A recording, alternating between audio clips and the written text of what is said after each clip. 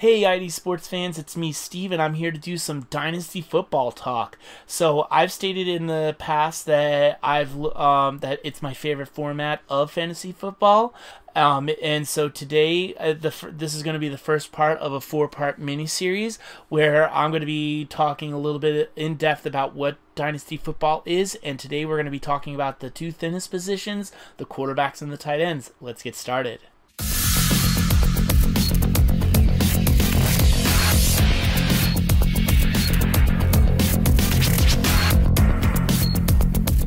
So I want to start off today's show by actually talking a little bit about in-depth what Dynasty football is. And, yes, I've said it many times. It's year-long football, but there's a lot more to it. And that is because you're in Dynasty leagues, you're pretty much like a general manager. You have almost all the same roles that a general manager has, except from a Dynasty football perspective. Because in the first year of a Dynasty league, you get to select from all the players, But obviously, with a Dynasty league, you have a different mindset because let's just take for example Christian McCaffrey. He's most likely going to be the number one pick for 2020-2021.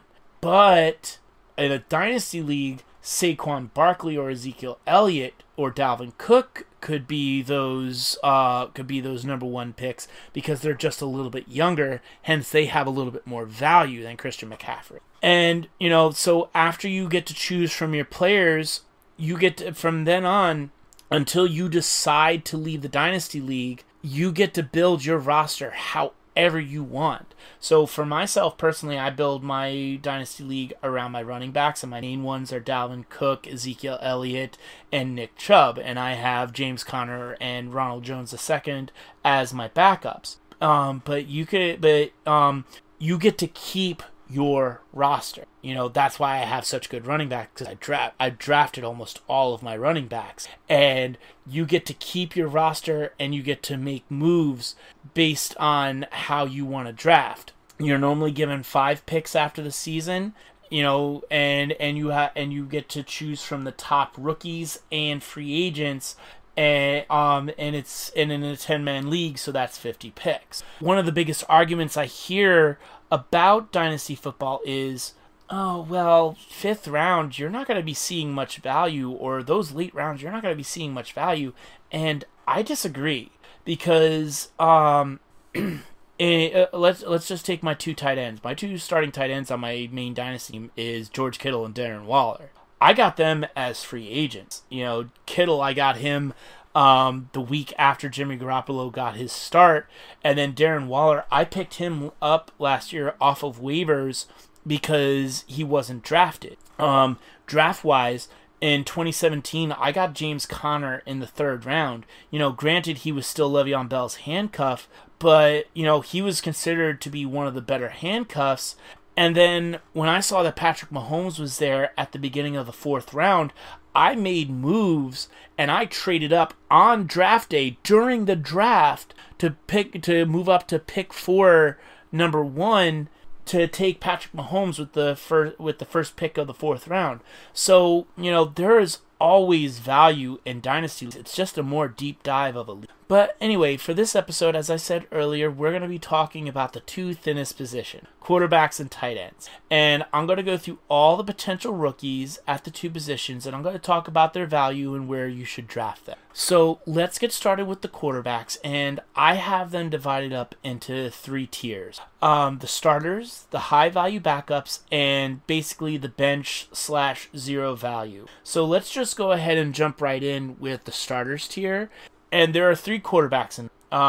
And number 1 is Joe Burrow of the Cincinnati Bengals. And Joe Burrow is the number 1 quarterback of this tier because he's going to start. He's going to start day 1, and he has weapons. He has A.J. Green, Tyler Boyd as his starting receivers, and he also has John Ross, Auden Tate, and rookie T. Higgins as other options.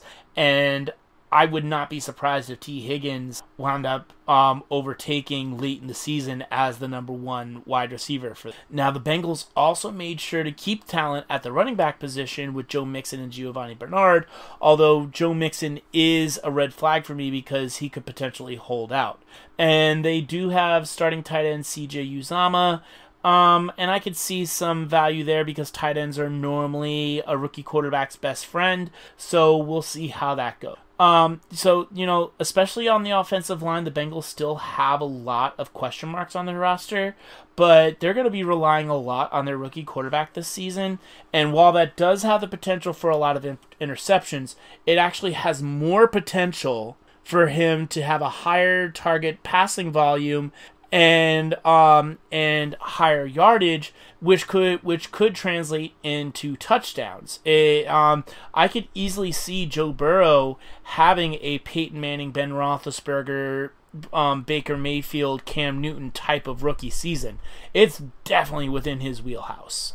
So, number 2 on this list is Justin Herbert of the Los Angeles Chargers. And I'm actually giving him the nod over Tua, and it comes down to a couple of things. 1, his competition, and 2, his weapon. Herbert's competition is Tyrod Taylor, who does have talent. He did take the Bills to the playoffs, but he's also shown to have struggles. But his weapons for Herbert are Mike Williams and Keenan Allen as 2 top-tier wide receivers, in my opinion. But you also have the very good Hunter Henry. And as I said about CJ Uzomah, a good tight end, it can be a quarterback's best friend, especially in their rookie year. And couple that with Austin Eckler, who's an elusive running back and catches passes. And I think that there is QB2, QB1 upside for Justin Herbert. And I think that Tyrod Taylor is most likely going to start the season. Just because of familiarity with the offense, and we don't know what's going on with this offseason. But I fully expect Justin Herbert to be taking over and starting by week 2. Number 3, and the final quarterback of this tier, is Tua Tagovailoa of the Miami Dolphins. And there's 3 reasons why I placed Tua 3rd in tier 1. I actually almost placed him in tier 2. But I decided to keep him in tier 1 because I do think that he's going to get a significant amount of starts this season. But the main factors that put him 3rd on this list is that hip. Is it 100%? We still don't know. And because of that, they do have Ryan Fitzpatrick, who can win games for Miami and let Tua's hip fully recover. Also, that opening schedule for the Dolphins is brutal. And the last factor is I'm still not 100% sold on the Dolphins' weapons outside of Devontae Parker, and Mike Gesicki. Gesicki, as I've said about the other 2 tight ends for the Chargers and the Bengals, a tight end is going to be a rookie's best friend, and Mike Gesicki is an athletic tight end. And Devontae Parker, I really hope that he shows the same consistency this year that he showed last year. So, but outside of that, I don't know what his weapons are really going to be.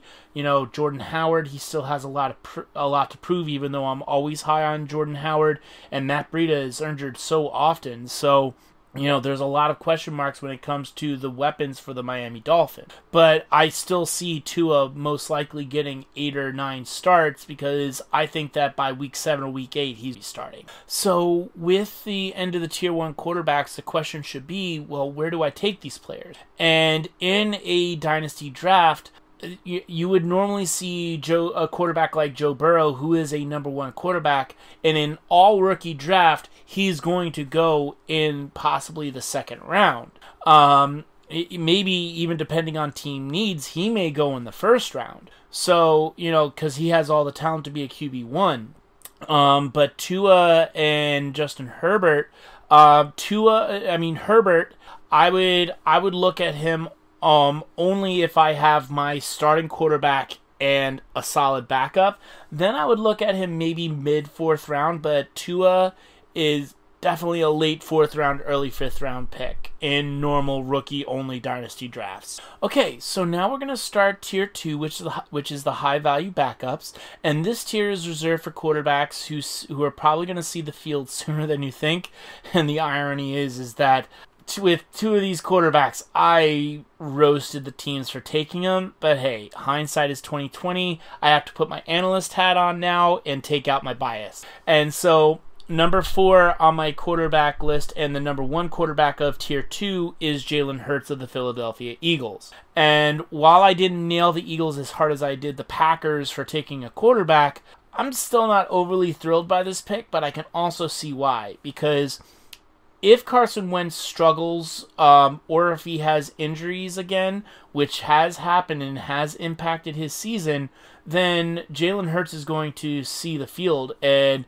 we could get another Nick Foles starting the last few games of the season situation with Jalen Hurts. Not that Carson Wentz will lose his job as the starting quarterback the next season. It's just that I think that Jalen Hurts is going to be a high-end backup. And I also think that Jalen Hurts is possibly going to be flexed out with running back and wide receiver. I honestly see Jalen Hurts having a Taysom Hill kind of role with the Eagles. So quarterback number 5 and the second quarterback of tier 2 is Jordan Love of the Green Bay Packers. And I still say that this is a bad move by the Packers, but I have to take out my biases here, and it actually makes a lot of sense that he is the number 5 quarterback on this list, because Aaron Rodgers has an expansive injury history. He has an injury history almost as big as Ben Roethlisberger. So, there's Jordan Love is going to see the field this year or the next through Aaron Rodgers injury, because it's not going to be through play. Aaron Rodgers is going to excel because Aaron Rodgers is Aaron Rodgers. But Jordan Love, he's going to see the field for 1 or 2 games a season, and because of that, he's going to have value, and with the weapons that are around him, with Devontae Adams, Marcus Valdez-Scantling, Alan Lazard, Jay Sternberger, who I'll be talking about later, and, Jamal Williams and Aaron Jones as the starting running backs, this is a system where Jordan Love could thrive. So, he does have value. And the last quarterback I'm going to be talking about from this tier is Jacob Eason of the Indianapolis Colts. And I almost had him at the top of this tier, but I decided to put him at the bottom because I think that Phillip Rivers has something to prove, and I think that he's going to be successful. But I also put him at the back of this list because not only would Phillip Rivers have to be injured or struggle to start, but Jacoby Brissett would have to be injured in order for Jacob Eason to even get a start. So, it's going to be tough.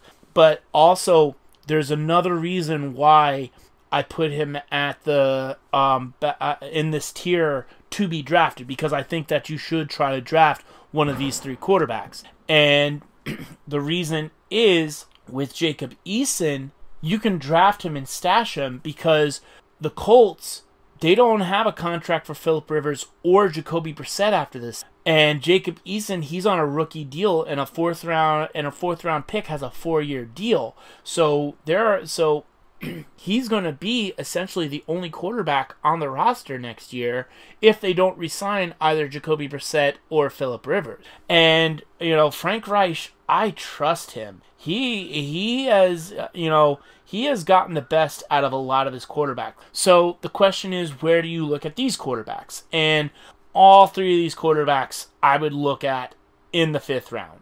If Tua and Herbert were taken earlier in the 4th round, then maybe I would look at Jalen Hurts or Jacob Eason in the 4th round.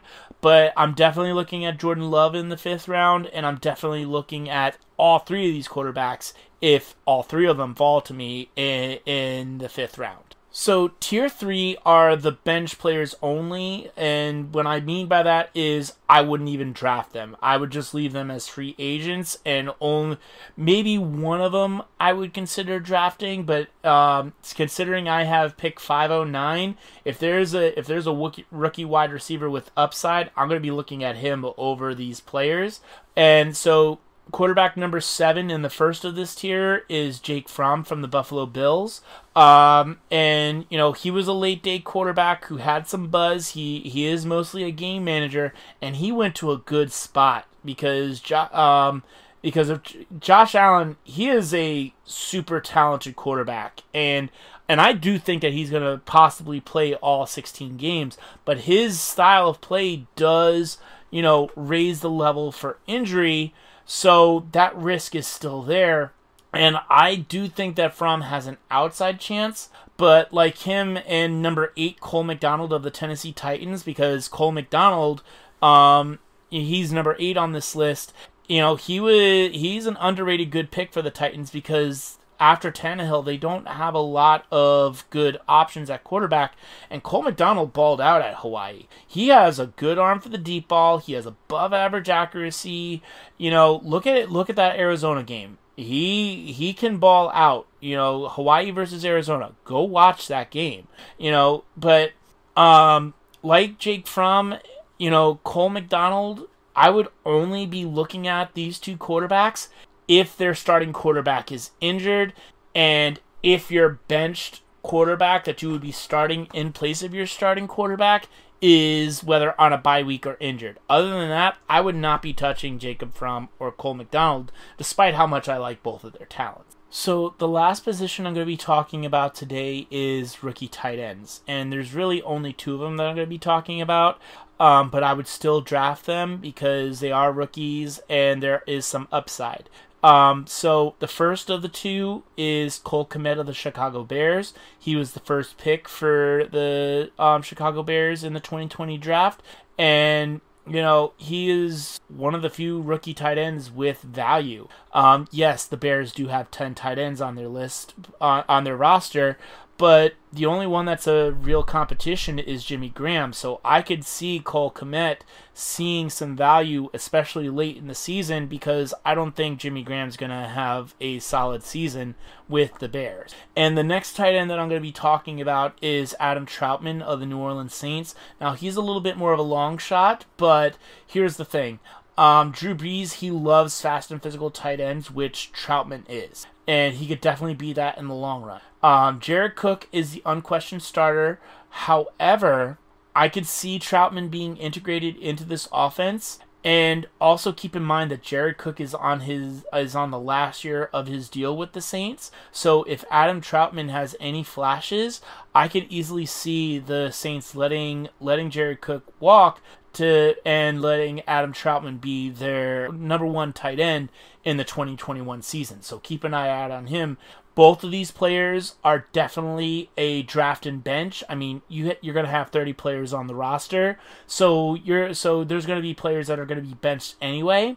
So definitely these are 2 players that you draft, you bench, and you hold, and you just see their development. So I want to end today's show by just talking about a couple of veterans that I would look at each position, if they're available for your dynasty. And the top 2 are unquestionably Teddy Bridgewater and Jarrett Stidham.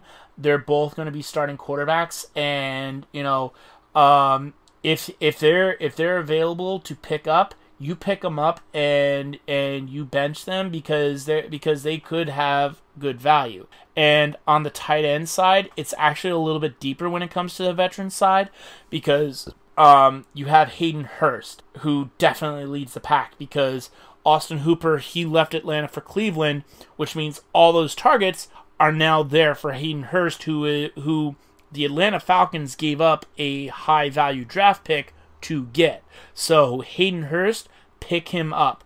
Also, definitely look at Rob Gronkowski. Rob Gronkowski is going to be there. Pick him up if you can. Another one that I would actually look at, Jace Sternberger. Jace Sternberger, he's definitely going to be the starting tight end for the Packers. Packers did draft a rookie tight end in the second round, but he's more of a blocking tight end, so I don't see a lot of value there. And the last person that I would really consider looking at is Blake Jarwin, because after Jason Witten came back last year, Jarwin's value dropped, and a lot of people dropped him from their dynasty leagues. So now Blake Jarwin, he got the 4-year deal. Jason Witten got the boot. So Blake Jarwin, he is definitely an interesting prospect to look at, and somebody that I would definitely look at in dynasty drafts as well. All right, so thank you so much for watching this. Again, this is the first part of a 4-part miniseries. This is a little passion project. Dynasty football means a lot to me. Thank you for listening. As always, hit that subscribe button. We could always use the help when it comes to subscriptions. Also, if you think I left somebody out, please leave a comment, and I can definitely put that into consideration and maybe talk about it in later episodes. But as always, be well, be safe, and I'll talk to you later.